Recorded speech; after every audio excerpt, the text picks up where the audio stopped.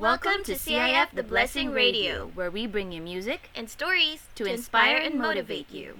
You are now tuned in to CIF The Blessing Radio, the audio offering of the Singles and Professionals Network of Christ's International Fellowship in Makati City. Click the subscribe button to receive notification for new content. You can also email us at ciftheblessing@gmail.com if you have any questions, concerns, or prayer requests. Follow us on Facebook at CIF The Blessing and Instagram at CIF The Blessing.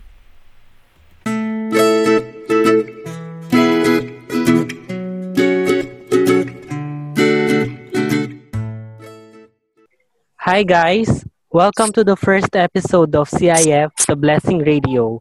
For today, we have special guests here. They are Pastor Israel Galande, Pastora Esther Patnon, Sherry Suwan, Angeluis Guerra, Rowena Hilario, and this is your host for today, Lawrence Guzman. So welcome guys. How are you doing today? Hello, good evening.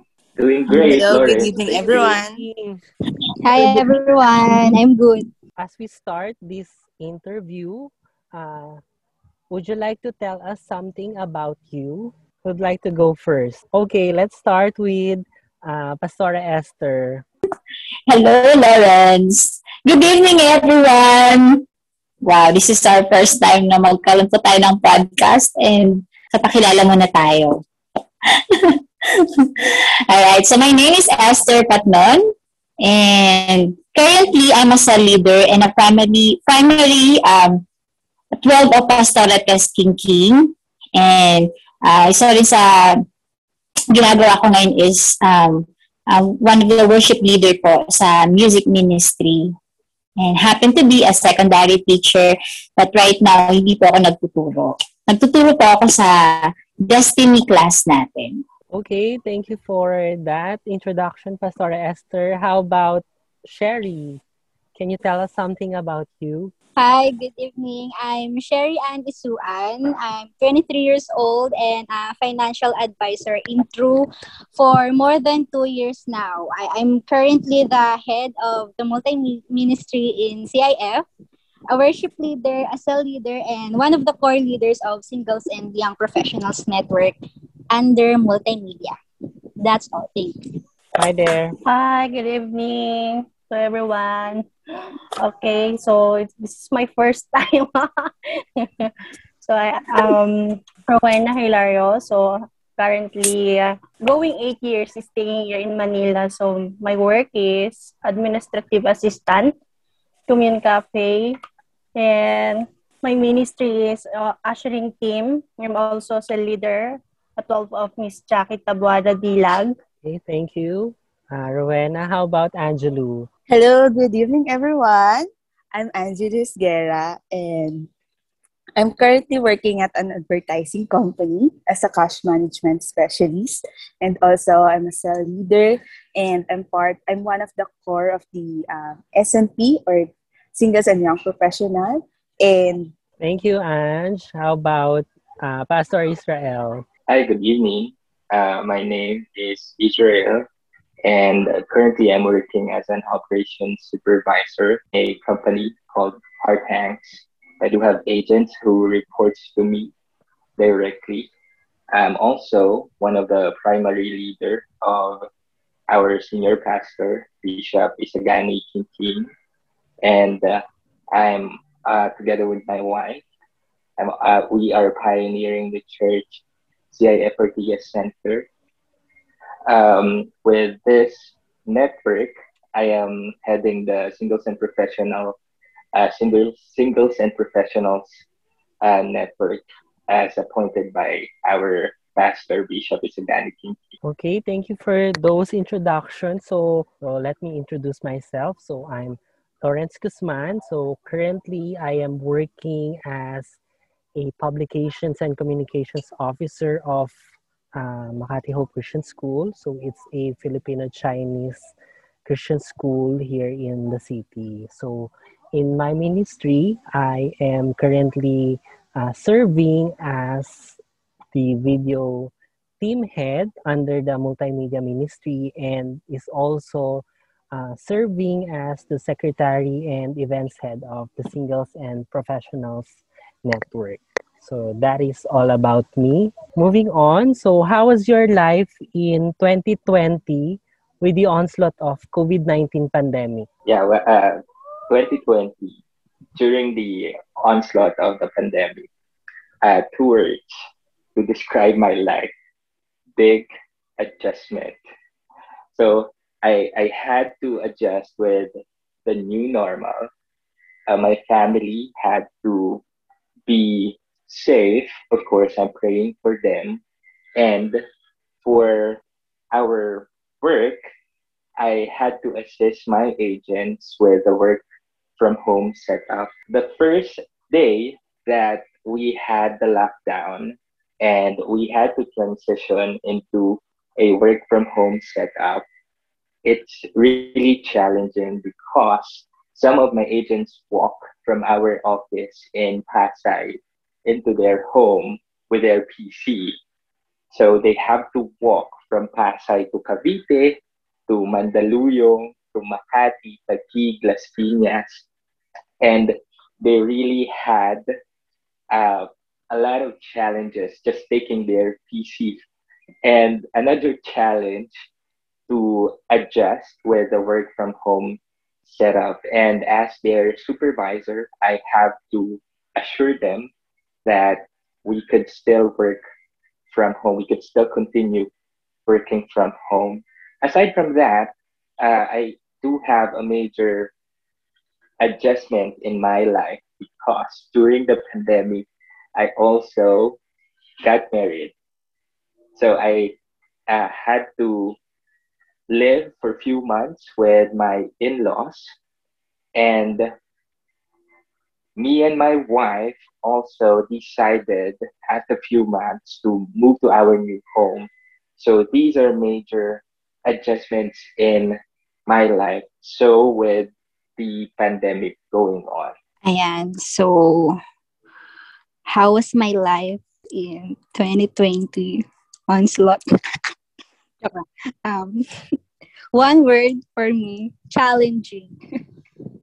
Well, actually, it was really challenging for me, especially in the first few months, no, with all the transitions, um, from sa mga nakasanayan mo to the new normal. Because everyone is affected, especially my work, my ministry, my work, because as you all know, I'm a salesperson. So my job is really to talk to people face to face. But because we were only allowed to call out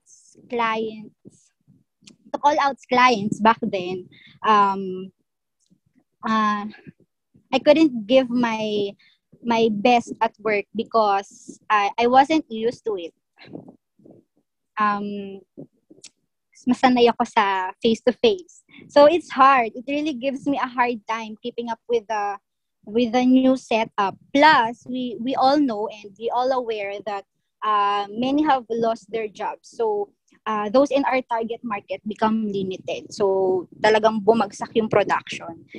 Also, it affected my ministry because my mom is already a senior citizen. So she was also really scared that someone would infect us. So we limited all our movements, and we also couldn't really go out and do the ministry then. But despite all that, we are all still blessed by the Lord because we still have a job. I still get paid in full. We still eat 3 to 5 times or more a day. So, and no one got seriously ill at home. And yun, it's really challenging. Grabe. Okay. How was my life in 2020? 3 words I can say is challenging, struggling, and it's hard for me.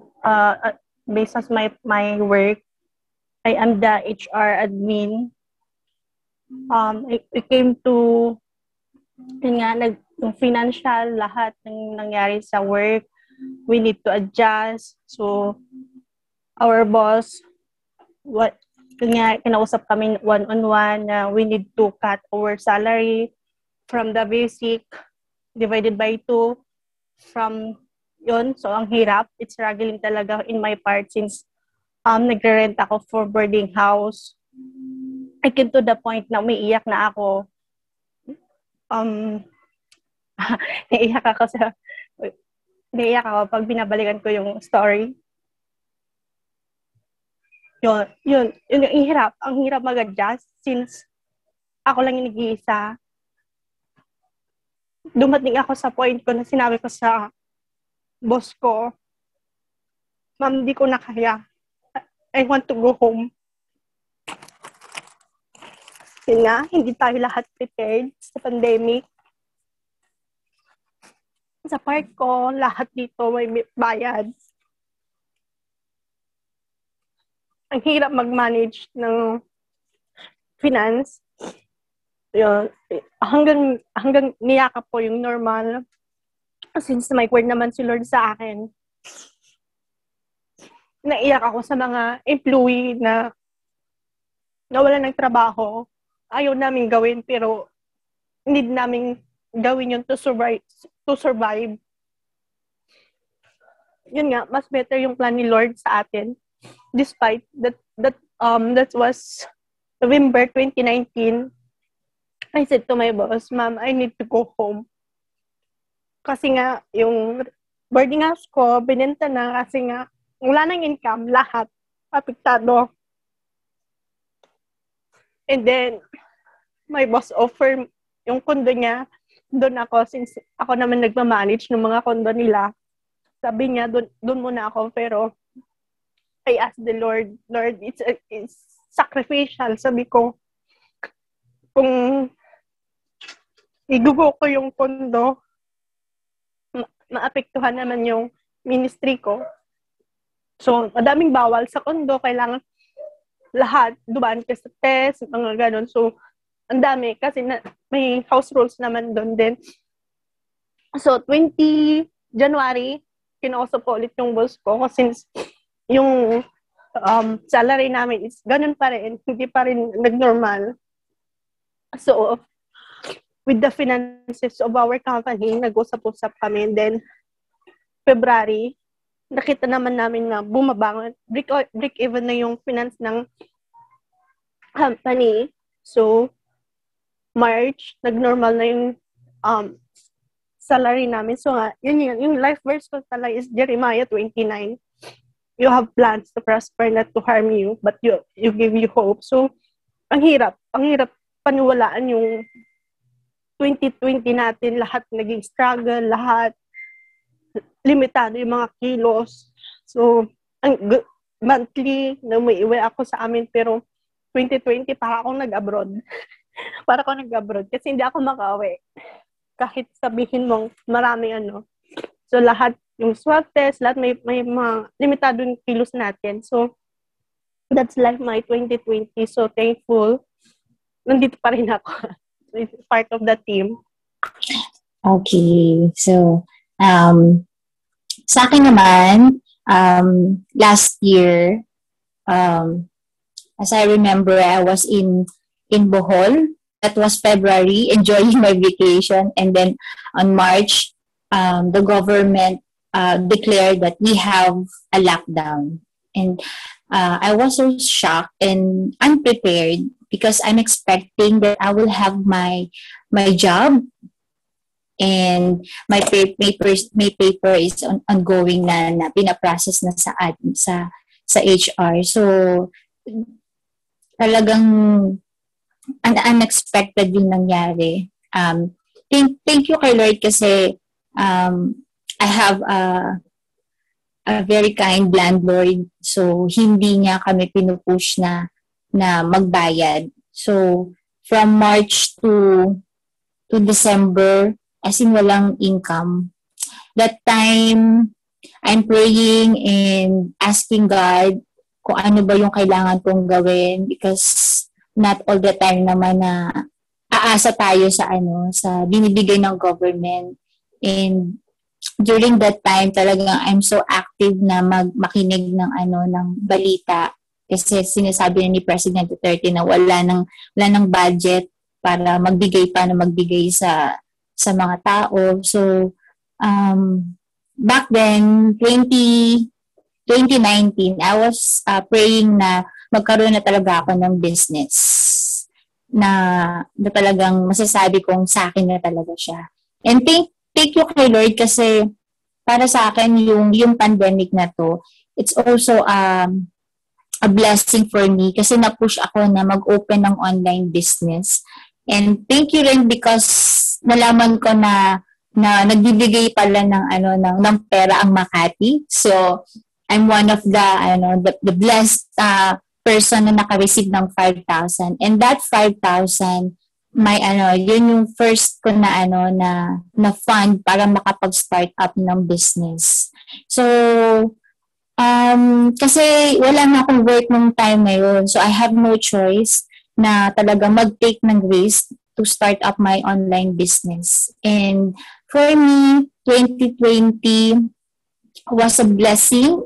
Of course, may mga bagay na hindi ko ina-expect. Pero pag-anak ka naman ng Panginoon, God will make a way para talaga makasurvive tayo sa ganitong sitwasyon. Thank you kay Lord kasi yun yung isa sa mga na-receive ko talaga last year. And until now, ongoing yung business ko at talagang si Lord nagpo-provide siya. Nagpo-provide siya ng mga pangangailangan. Parang mas yung 2020, mas lalo akong nagtiwala kay Lord na ipusta yung 5,000 na binigay sa akin ng Makati para lang magkaroon ako ng online business. Kaya may mga part na nakakaiyak kasi may mga time na talagang kinakabahan na ako kasi paano kung hindi siya nabenta, syempre nag-rent tayo. Ako, personally, nag-rent po ako. Wala akong property dito sa Makati. At yung family ko nasa Pangasinan. Yun, katulad ni Wayne, para tayong OFW na tawag-tawag tayo sa family natin, tinatawagan sila, nag-online video, and sabi nga ni Sherry kanina, we're coping up sa new normal na ginagawa natin ngayon. At yung new normal na ginawa namin as a family is talagang mas naging active kami online. Talagang tinake advantage namin yung wifi sa bahay at saka yung wifi dito. Thank you kay Lord kasi kahit hindi pa nagkaroon ng pandemic, may wifi na talaga dito sa tinitirahan ko. So isa rin yun na na-push din ako na mag-invest lalo sa gadgets kasi yun yung ginagamit natin sa ministry, no? Isa rin yun sa tinake ko na risk. Imagine for 2020 walang work and then nag-take ng risk sa online business and then nag-take din ako ng risk na kumuha ng cellphone na nakaplan siya. Hindi siya planado pero sabi ko kay Lord, alam ko na natutulungan ako ng Panginoon dito sa ginawa kong itong mga decision ko na to. Parang yun na mas tumapang ako ng 2020. Pero thank you kasi until now nagagawa ko yung responsibility ko bilang anak, nakakapagpadala ako, nakakabayad ako ng mga kailangan kong bayaran. I think isa yun sa mga naging issue natin, lalo na sa mga singles sa katulad natin. And some of us, breadwinner tayo. And hindi tayo sanay na wala tayong income. So, ang galing lang talaga ni Lord kung paano niya pinlano ang lahat ng mga bagay para magampanan ko yung responsibility ko. At the same time, napi-pressure man ako, pero nai-enjoy ko yung ginagawa ko ngayon. So, yun yung mga adjustment na mga ginawa ko last year. And thank you kay Lord until now na unti-unti na nakakapag-adjust na sa mga kailangan nating i-adapt. No, kahit na parating na po yung mga bakuna na ituturok sa atin. Pero thank you kay Lord. Walang mga sakit yung mga kapatid ko, yung magulang ko. Nasa mabuti po silang kalagayan ngayon. they're having their business also. Sometimes they're having a hard time to pay the rental, yung mga payments na yung mga due dates. Pero thank you kay Lord because um, we make it sure na nakakapag-pray din kami together. Ano man yung mga problema nila, nagiging problema ko din. Kumbaga pare-pareho na kami nararamdaman. Itong pandemic na to, parang naging equal lang lahat. Walang mayaman, walang mahirap kasi lahat pwedeng magka-COVID. Pero ang galing lang ni Lord kasi nagkaroon ng unity sa family. Nagpipray kami together. Isa yun sa magandang ginawa ni Lord sa family ko. Na kapag mas naging close kami, yun yung isa sa mga nakita ko din. Yun lang po. Thank you, Pastora Tet. And Lau, thank you for asking me how's my life during 2020.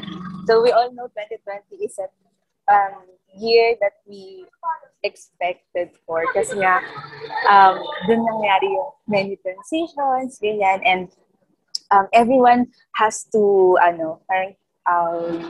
adapt every normals na kailangan natin gawin. Because kapag di natin ginawa yun, pag di tayo sumunod o nakapag-adapt, mahuhuli tayo. Like, parang mahihirapan tayo mag-cope up sa mga bagay-bagay. And my 2020 was like a graph with lots of lows and highs na we know that in a graph, meron kang gain for something na may lows ka, meron kang lessons, pero may highs ka na you feel happy kasi you are able to accomplish things like kung ano yung ginagawa mo. So for me, I was able to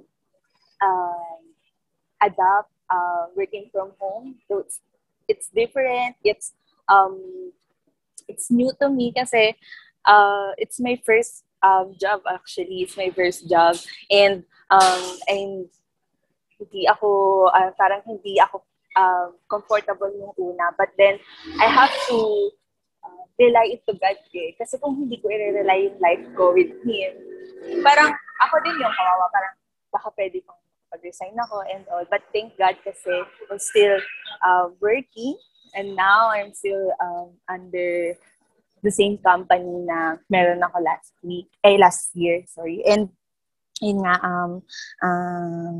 yun, thank God din because okay kaming family, sila mama at papa, nasa Nueva Ecija sila. So, they are fine, they are good, and yung una-una, we are able to give them more and more sa finances kasi nga, all of us naman na magkakapatid ay may trabaho. But then, with a lot of challenges, of course, na nakaya naman namin na ma-survive yung 2020 na katulad ni Pastor Tet na nagkaroon ng unity within the family. So, thankful din ako doon for the lessons na binigay sa atin ng 2020 kasi may family before, hindi naman kami totally united in emotions. Parang usually ang communications lang namin, like, kamusta kayo and all, ganyan. But then, in 2020, we learned na sobrang importante na you have the time to listen to everyone, kung ano yung kailangan nila, and all, kung kailangan nila comfort. Yun yung mabibigay mo eh. And sobrang thankful ako kasi hindi naman kami ganun before. Yun yung mga bagay na natutunan ko during 2020. Thank you. Okay, thank you for those testimonies about your 2020. Okay, so since Ange mentioned kanina na in terms of 2020, there was adapting na nangyari. So how were you able to cope up with the struggles of working from home in terms of work productivity, in terms of communication with your colleagues, even the emotional stress, maybe financial burden, and maybe in terms of mental health? Financially, I somehow wala namang challenge. Thank God dahil tuloy-tuloy naman ang sahod sa aming kumpanya. Pero in terms of the work from home setup, mas nakakapagod siya. Especially the first few months dahil nga nag-a-adjust. And with regards to work, I was transferred into the operations setting into being a trainer. So I have to work from home, and then I have to train in a week or two, 60 people in the US. And nakakapagod dahil 8 hours kang nagsasalita. And during lunch and break, ay kailangan mo pa rin silang i-assist. So, with the work from home setup, it's challenging, yet thank God dahil tayo ay mga Kristiyano at alam natin na nangyayari ang mga bagay-bagay dahil merong plano si Lord, and that is to take us to the next level. Kaya with the work from home setup and the mental stress and challenge, ay pinagpasa Diyos ko lang lahat. At talagang sinabi ko sa Kanya na, Lord, ikaw nang bahala.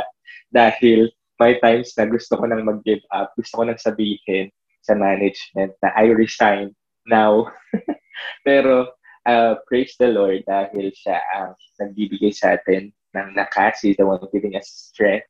And yung mga bagay-bagay, if you are doing it for the Lord, ay nakaka-receive ka talaga sa Kanya ng strength in all aspects, including spiritually, mentally, physically, and again, all aspects ng buhay mo. Siguro sa akin, kasi nga dapat mag-work na ako. Pero dahil na-stop yung hiring, so I need to make myself busy. And thank you rin kay Lord. Siguro that was also the time na nagkaroon ng sabi nga, level up na tayo, no? Nile-level up tayo ni Lord pag may mga dumarating na crisis. And yung church, I was trying to cope up sa new normal. So, the church or our pastor decided to have an online devotion and prayer. And all the pastors, required the pastor na mag-send ng video na kung saan para continuous pa rin yung pag-minister natin sa mga kapatid natin. At parang mas ito nga yung kailangan na mas maging active ang church. So, I think for 2 weeks, medyo tahimik yung church nun, pero biglang nagbigay agad si Pastor Gani na, you need to pass your video. And talagang yun yung isa sa mga adjustment na ginawa ko din kasi you're talking to your phone. Napaka-unusual kasi wala kang kausap. Pero darating pa lang yung mga audience mo once na upload na yung video mo. So I just remember that time, whole day ko talaga siya ginagawa. And every time yung nagkakamali ako, I need to stop the record and then do it again and again and again. Talagang ang hirap. So, ganun yung nangyari na yung isa sa mga changes na kailangan kong gawin. And yung cellphone ko, ayun nga, magiging plancha na siya. Yes, umiinit siya.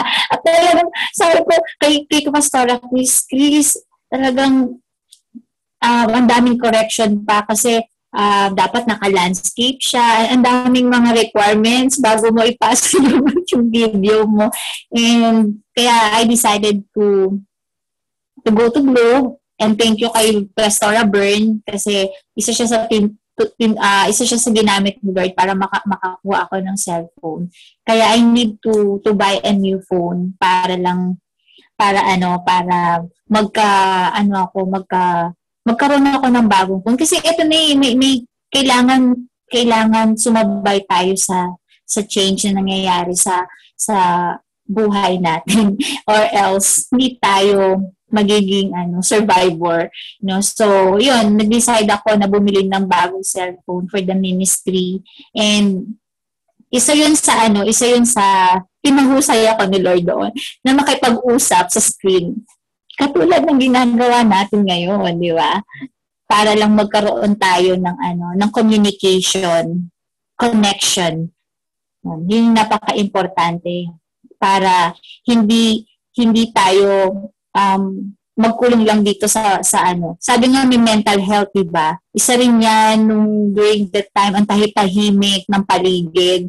At bawal lumabas. Totoo yun, bawal lumabas. And one person required one ID, yung tinatawag nilang quarantine pass. And once na nahuli ka, kailangan mo magbayad ng 500. And mind you, itong area namin, talagang ang daming pulis dito, ang daming mga frontliner na dumadaan. So talagang kitang-kita at malapit kami sa barangay. So pag may lumabas talaga na isa at walang ID, kitang-kita. So ang tahimik talaga. So what I did that time, talagang nag-soak-in ako sa word ni Lord, kumanta ako ng kumanta, kaya parang nag-decide ako nung nag-open uli yung church, bumalik uli ako sa pagpapakanta kasi namimiss mo talaga kung saan ka tinatawag ni Lord, no? And kahit na parang iilan lang kaming pumupunta sa church, at kasi yung iba understood naman yun na hindi pinapayagan ng mga parents nila, especially yung mga minor. So, we need to stand up.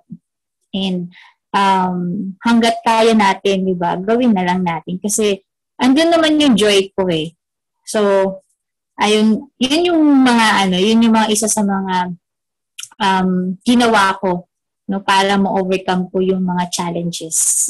Yeah, so, yung sinabi kanina ni Ate Tet na yung talking in front of screen, ayan, so medyo nakaka-relate ako. So since I work in a school, so I have students, I have classes, so we do the learning, we do the class online. So screen lang din. So may mga time talaga na yung mga students, they choose na wag na lang i-open yung camera nila. So you're just looking into picture, so parang ang hirap makipag-usap. So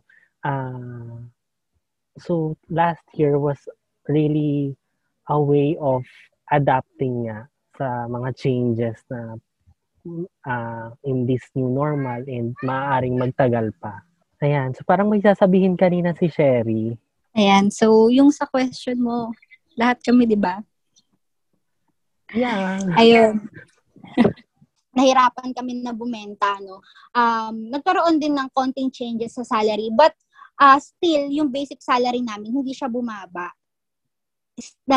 Stay pa rin siya na ganun. So, hindi pa rin kami nahihirapan sa, when it comes to finances. Nakakapag, regular and consistent kami nakakapag-tithe sa church, nakakabigay sa magulang para sa especially lahat kami nandito sa bahay, so mas lumaki yung gastos. Nakakapagbigay kaming lahat. So, yung thank God kasi during that time din, since lahat kami nandito sa bahay, ang dami ko pa palang hindi alam sa mga kapatid ko. Alam mo yon, ang dami naming bagong natutunan sa isa't isa na yung ugali. Uy, ganyan pala ugali mo, grabe. Mga ganun. Pero ayun nga, doon din first time din nangyari na every night nakakapag-pray kami, nakakapag-share kami ng word sa isa't isa. First time nangyari yon. Tapos nakakapag-share din sila mama, sila papa ng mga testimonies nila during that pandemic nga, yung current situation na nangyayari nung mga time na yon. And then ayun, doon ko mas nakilala or mas doon ko masasabi na mas nabigay ko yung time ko sa Lord kasi sobrang dami kong time nung mga panahon na yun, no? So talagang ang dami ko ring time to talk to God. So talagang nagkaroon ako ng intimate, alam mo yon, yung time kay Lord during nung mga time na talagang work from home lang at hindi po kami lumalabas. Doon mas lumalim, doon ko mas na-realize kung gaano kabuti si Lord kasi sa sobrang daming nawalan ng tao, sobrang daming nawalan ng trabaho na tao. Sobrang buti ni Lord sa buhay namin kasi kami dito sa family, yung papa ko, yung ako, si ate, though si ate kasi nag-resign siya, hindi naman siya nawalan ng trabaho. Hindi talaga, talagang binibless niya pa rin kami. Doon namin nakita yung provision niya, yung pangako niya na sa lahat ng pagkakataon, sa lahat, bumagyo, bumaha, no, nandyan pa rin talaga si Lord. And of course, sa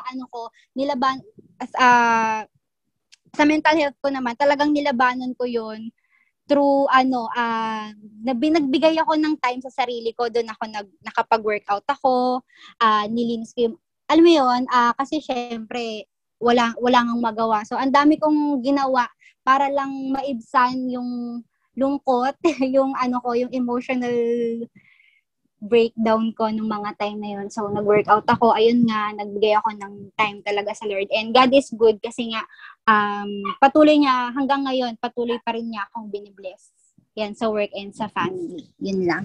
With all or everything na activities natin scheduled ay online na. So for the rest of the 2021, how is the Singles and Professionals Network adapting to this digital change? So ano ba yung mga dapat na i-expect ng members ng Singles and Professionals and even to those casual listeners natin dito sa podcast na to? Siguro, since almost 1 year na, we need to adapt yung new normal na talaga. So, we accept na lang talaga yung nasa digital world na tayo through schooling, lahat. So, meron na din tayong work from home. So, kailangan natin, siguro ang lang natin is yung internet connection. So, yun, dun tayo matcha-challenge. Hindi naman lingid sa kalaman natin na nag-struggle pa rin tayo sa connection, laging nalalag out. Alam mo, nandun ka pero yun pala wala, hindi ka nakakapag-record, especially sa mga work, sa school. So nakikita ko naman behind the scene, maraming umiiyak regarding sa mga requirements. So yun, kailangan na natin i-embrace yung normal. Well, I can say that the Singles and Professionals Network are not behind with adapting to the digital change and evaluating the year 2020. I think it's somehow easy for us to adapt because the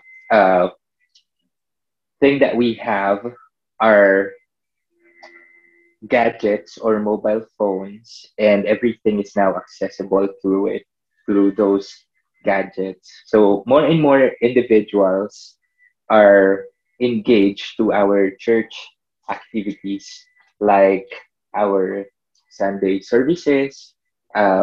We also have our daily devotion online, daily devotion and prayer.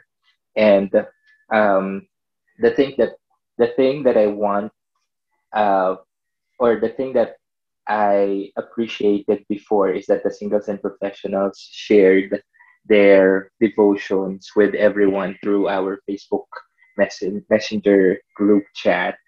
And um, as part of the Singles and Professionals core team, we are creating avenues for them to be reached by the Word of God. So with this podcast, they can expect that it's gonna be another avenue of engagement for everyone, so that we could share our life experiences, our testimonies, our the Word of God, of course, and our encouragement to other working individuals as well. Yeah, so maybe follow-up question on the things that you have discussed or shared. So since we rapidly move into digital in terms of our services and activities, so how do you think will the core team of the Singles and Professionals Network make sure that every member of this network is engaged sa ating church activities, and how do you intend to make it more palatable to them in a way na hindi na siya boring, hindi na siya somewhat similar sa ginagawa nila sa kanilang work, ganon. Well, as the singles and professionals head, of course, we are encouraging and utilizing our cell leaders. We are encouraging them to be more personal with their disciples. So we do have another group chat with singles and professionals, cell leaders, so that the engagement with them starts and therefore will create an impact to their disciples as well. And we are, again, creating fun avenues for them, just like this podcast, so that it's not going to be boring, it's going to be something new. And a person who is really dedicated to know more about God and to have that relationship with the Lord would really wanted to be more engaged to what we are doing right now, because it's about the word of God that we are sharing. So I believe with engaging the singles and professional cell leaders and creating a lot of avenues for us to be able to share the word of God, the encouragement, and all the things that we believe are essential for the singles and professionals, we are doing well with what we are offering to them right now. Okay, so moving on. So as we can see, the Singles and Professionals Network is launching an online podcast specifically designed for the members of this network. So what's the story behind this podcast? How did you come up with this idea? I think kaya siya podcast kasi mas more convenient siya than vlogging or kailangan mo pa siyang basahin, di ba? Or yung mga gagawa ng video. So, tsaka parang ang dami yung nag-edit ng video. Hindi na nila ma-edit pag mag-ano pa tayo ng video. So, why podcast? Kasi people can listen to podcast while driving, working out, or just doing chores around the house. Yung pwedeng-pwede mo siyang pakinggan na parang ano yan yung noong radyo, di ba? Pero ngayon, podcast na siya. So, ni-level up lang yung word ng radyo. Ginawa siyang podcast. Like what Pastor Israel said, mas more personal siya. Actually, in our group chat, pwedeng mag-suggest ng mapag-usapan ng mga, ano ba yung mga issues ng mga singles, ng mga young professional, especially sa panahon ngayon. At marami mga words na create na bago itong pandemic na to, no? So, kaya mas engaging to at saka mas personal siya. Kasi we make it sure na open yung communication natin. Kasi may mga group chat tayo for cell leaders, may group chatting tayo sa lahat ng mga young professionals. And yun yung kagandahan ng podcast. Pwede mo siyang actually, ginagawa ko siya every morning. Nakikinig ako ng online, yung audio Bible. Yun. Kasi, isa rin yung way para kahit may ginagawa ako, nakakapakinig pa rin ako ng Word of God. So, nandun ako ngayon sa transition na gano'n, no? Sabi ko, wow, parang talagang nasa digital world na tayo. Kasi, ang galing lang na na-save ko yung na yun, yung audio Bible na yun. And, hindi lang siya, parang siyang drama na audio Bible. No? Kaya, meron din yun sa ginagamit natin ngayon. Ano bang ginagamit natin ngayon na yung Spotify. Yan. Diba? Isa yan sa, pwede tayong makinig dyan sa Spotify. Kasi pag sa YouTube, kapag meron kang babasahing message, kailangan mo magsa-stop, no? Pero ongoing kapag Spotify or naka-audio Bible ka. So kaya ang ganda lang na dun na tayo. And based dun sa inaral ko siya, no? Nag-research ng konti ang inyong ang inyong, ang inyong ate, no? Kasi according po sa sa industry po ng podcast, unexplored pa yung space ng podcast. Actually, kung papansinin niyo ang vlogs, may 600 million na gumagawa ng vlogs. Sa YouTube channels, we have 23 million guys. Ang dami ng channel sa YouTube. Pero ang podcast, 8,000.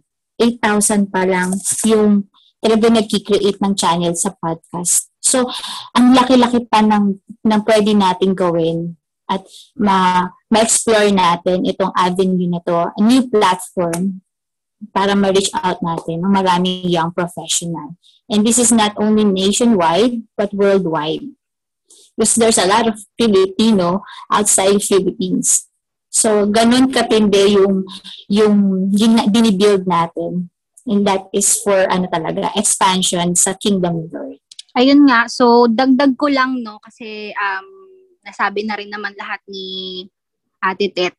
Well, ayun nga, aside from talagang we want to engage more people sa ating network, yung podcast kasi, talagang malaking advantage siya for us. Kasi nga, nasabi nga ni Pastora Tet kanina, ang dami niyang apps na pwedeng pasukan, like Spotify, iTunes, YouTube, pwede rin siya sa Deezer.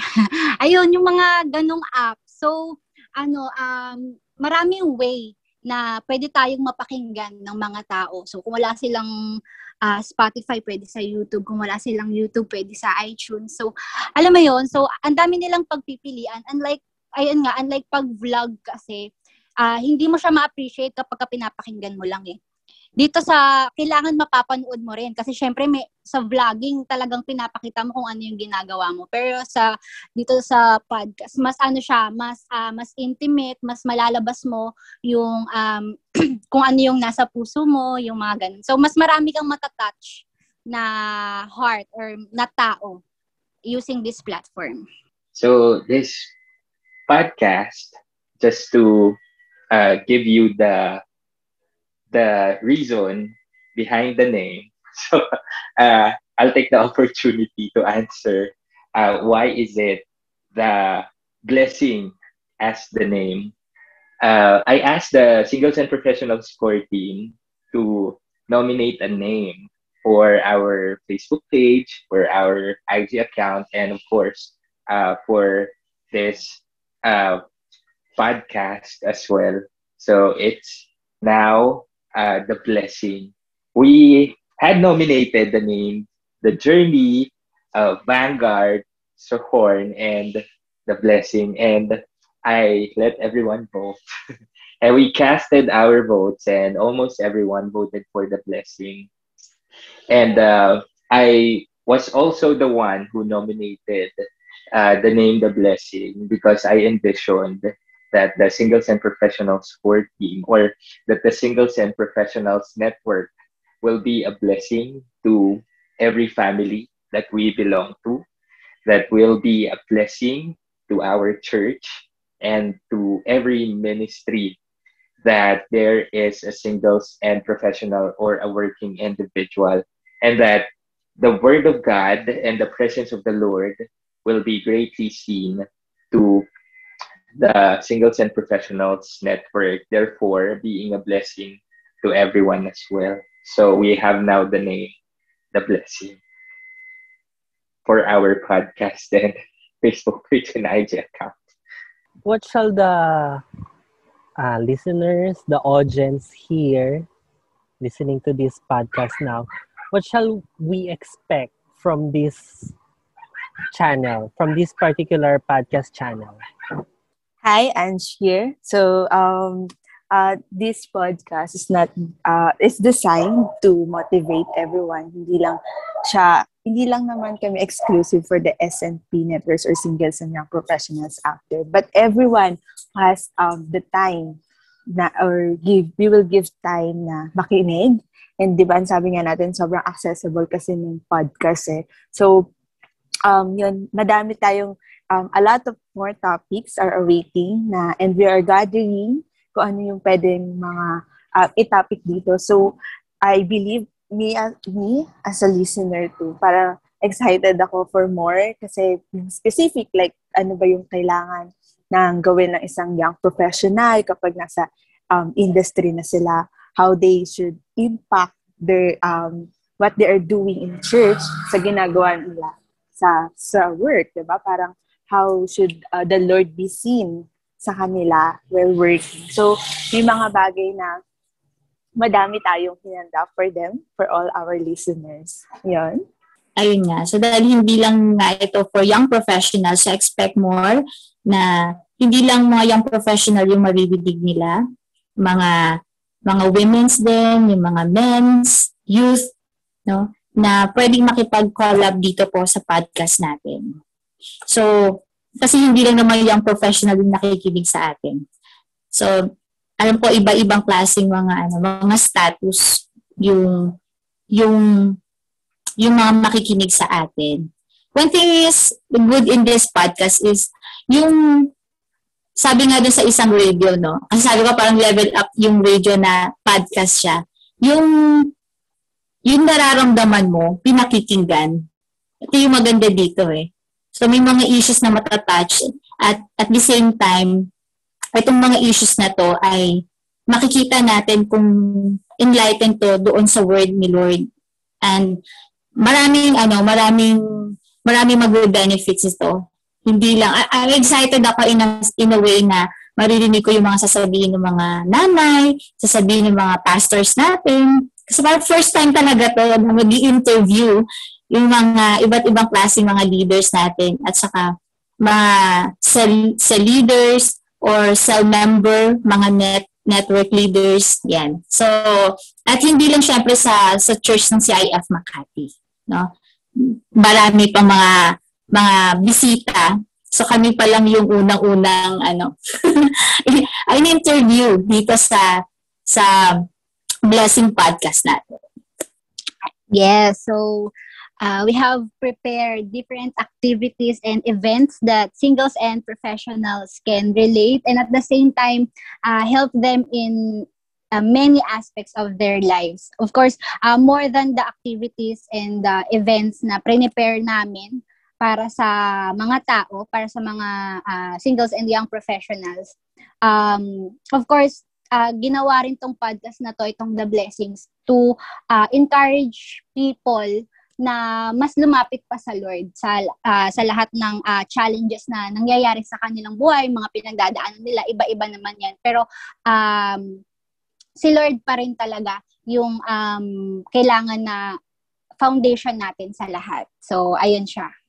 First time ko marinig yung podcast talaga. So, hindi naman, nagbibihan sa taon. Charot. Yun nga, podcast talaga ito yung mga encouragement na mapapakinggan natin sa lahat ng bagay, spiritual, para mabuso yung, hindi naman, lahat naman tayo, meron na pinagdadaanan sa buhay natin, sa family. So, yun nga, excited din ako marinig yung mga life testimony ng mga nanay. Hindi lang sa single nga talaga tayo yung hindi na lang nakatuon doon sa single and professional yung podcast, pero yun nga, marami tayong maririnig na words of wisdom, word of encouragement sa lahat. So, yun, we are blessed na magkaroon tayo ng podcast sa team, sa CIF. So, thank you sa mga encourage na yun nga, this night. It is said in the Bible that the heart is deceitful, therefore we have to guard it. And the gateway or the doorway to our heart would be our senses, which includes hearing. So it is great to see people engage in our podcast because what we're going to be tackling about would be the Word of God, encouragement that is centered with the Word of God and testimonies that is centered through how God moved in the life of every individual that will be interviewed, and topics as well which people can relate to in their everyday lives, on how God will be able to move greatly sa kanilang buhay ay maririnig din sa podcast na ito. So, kung ano man ang ipinapasok natin sa ating mata, kung ano yung napapanood natin, napapakinggan natin, what we think, ayun yung uh, napupunta sa ating puso, nagiging laman ng ating puso. So, it's great that we have another platform to let the Word of God be spread to the people, and the Word of God as a seed would be able to penetrate their heart. At makikita natin soon yung magiging bunga nito sa kanila, sa kanilang buhay, sa kanilang pamilya, at sa lahat ng kanilang gagawin. So, with the expectations, again, we're also asking the Singles and Professionals Network on what topics they would want to hear, so that someone would be able to share something na sila ay makaka-relate. Kung iyon man ay mga challenges that they were able to overcome, ay masasabi nila na if they are going through that challenge at nag-struggle sila, ay tutulungan din sila ng ating Panginoon. Kaya everyone is excited on what's gonna be heard sa ating podcast.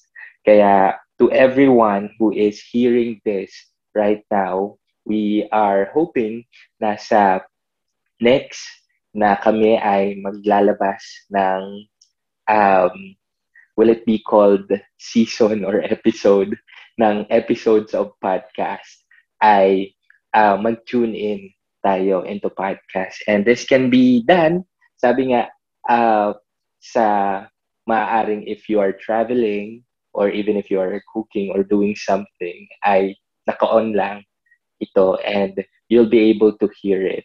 And the good thing about that is it goes into your unconscious mind at hindi mo man napapansin, but it has an effect on you. And if you are hearing God's word, therefore, ina-expect natin that that effect would be good and that would change something in you. Yung Christ-likeness ay nabibuild. Kaya nga, let's be excited sa ating podcast, and I hope that everyone will be engaged in this podcast. Okay, that's it for our podcast episode today. So thank you to our special guests for sharing your time, experiences, and wisdom with us. So I think the listeners are really excited to be part of the different activities and events that you have prepared for us this year. So to the listeners, tune in for more podcast episodes. Blessed Tunes with Joy every second Saturday of the month, and Blessed Talks with Lawrence every fourth Saturday of the month. Thank you for listening and have a blessed day.